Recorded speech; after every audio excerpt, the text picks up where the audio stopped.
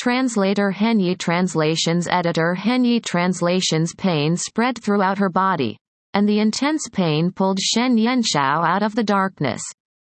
As she struggled to open her aching eyes, a faint light and an ear-piercing voice echoed in her ears. She can't blame others for her incompetence. Luck was on her side this time, and she was rescued, but there won't be such good luck next time. A trash should know their place. She's fully aware that she's garbage, yet she still acted recklessly and brought dishonor upon our family. A man and a woman's voice hovered around Shen Yanshao's ears. Who did those two B? A. S. T. A. R. DS think they were to call her trash? Furthermore, when did those two, who were obviously sick of living, appeared in the organization? Shen Yanshao disregarded the pain that she felt, opened her eyes, and looked at the source of the voices. A young gentleman and a young lady around the age of 14 to 15 stood beside her bed with their arms crossed. Both of their appearances were rather outstanding, and other than their similar manner of dressing, they almost looked identical.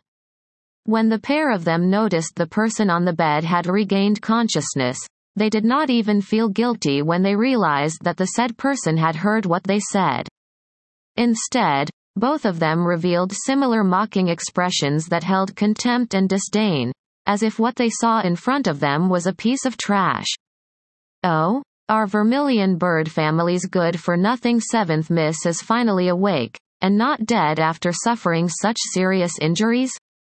It must have been a blessing from our ancestors. The beautiful young lady glanced at Shen Yanshao with despise as she sat up. She did not even bother to conceal her hatred for Shen Yanshao. The handsome young man sneered and threw a glance at the ashen-faced Shen Yanshao and said, "Idiot, I'm sure you know what to say when grandfather questions you, right? If you dare to make any nonsensical remarks, I can guarantee that you'll be lying on this bed for the rest of your life." The undisguised hostility, despise, threat, and ridicule did not anger the person that sat on the bed. Right then, Shen Yanshao did not care for what those two B. A. S. T. A. R. DS said as unfamiliar yet familiar scenes flooded her mind.